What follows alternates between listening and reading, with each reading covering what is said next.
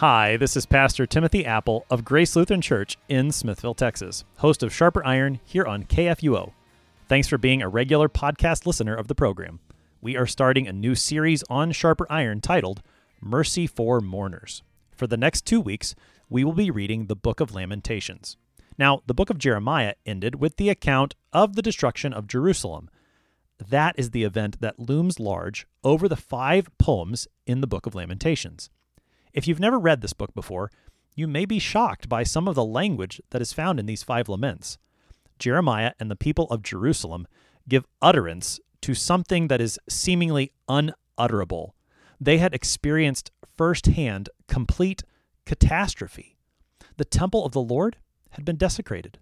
The Davidic king had been blinded and carried into captivity. The people of God were now forced to live in a foreign land. Their pain is raw, and the prophet is not afraid to speak of the brutality of what he and the people experienced and felt. Within the 5 songs in the Book of Lamentations, the people not only describe the devastation of Jerusalem and the temple, but they also wrestle with the fact that what they are experiencing is their own fault. They have rebelled against the Lord, and he is punishing them justly. That puts these lamentations in the context of repentance. The people know that they are receiving the righteous wrath of the Lord.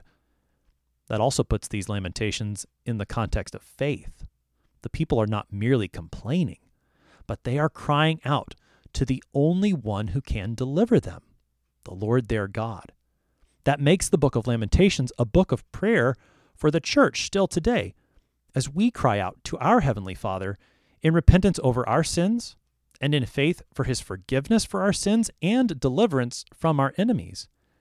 And that makes the Book of Lamentations a book that gives us Christ, as we see him, the one who laments over the sin of his people, the one who bears reproach for our sake, the one who experiences the wrath of God in our place, the one who receives restoration and resurrection in the mercy of God that is new every morning. And that makes the Book of Lamentations a book of hope, because all who are in Christ have that same expectation of resurrection on the last day. Join us these next 2 weeks in the Book of Lamentations as God delivers his mercy to mourners.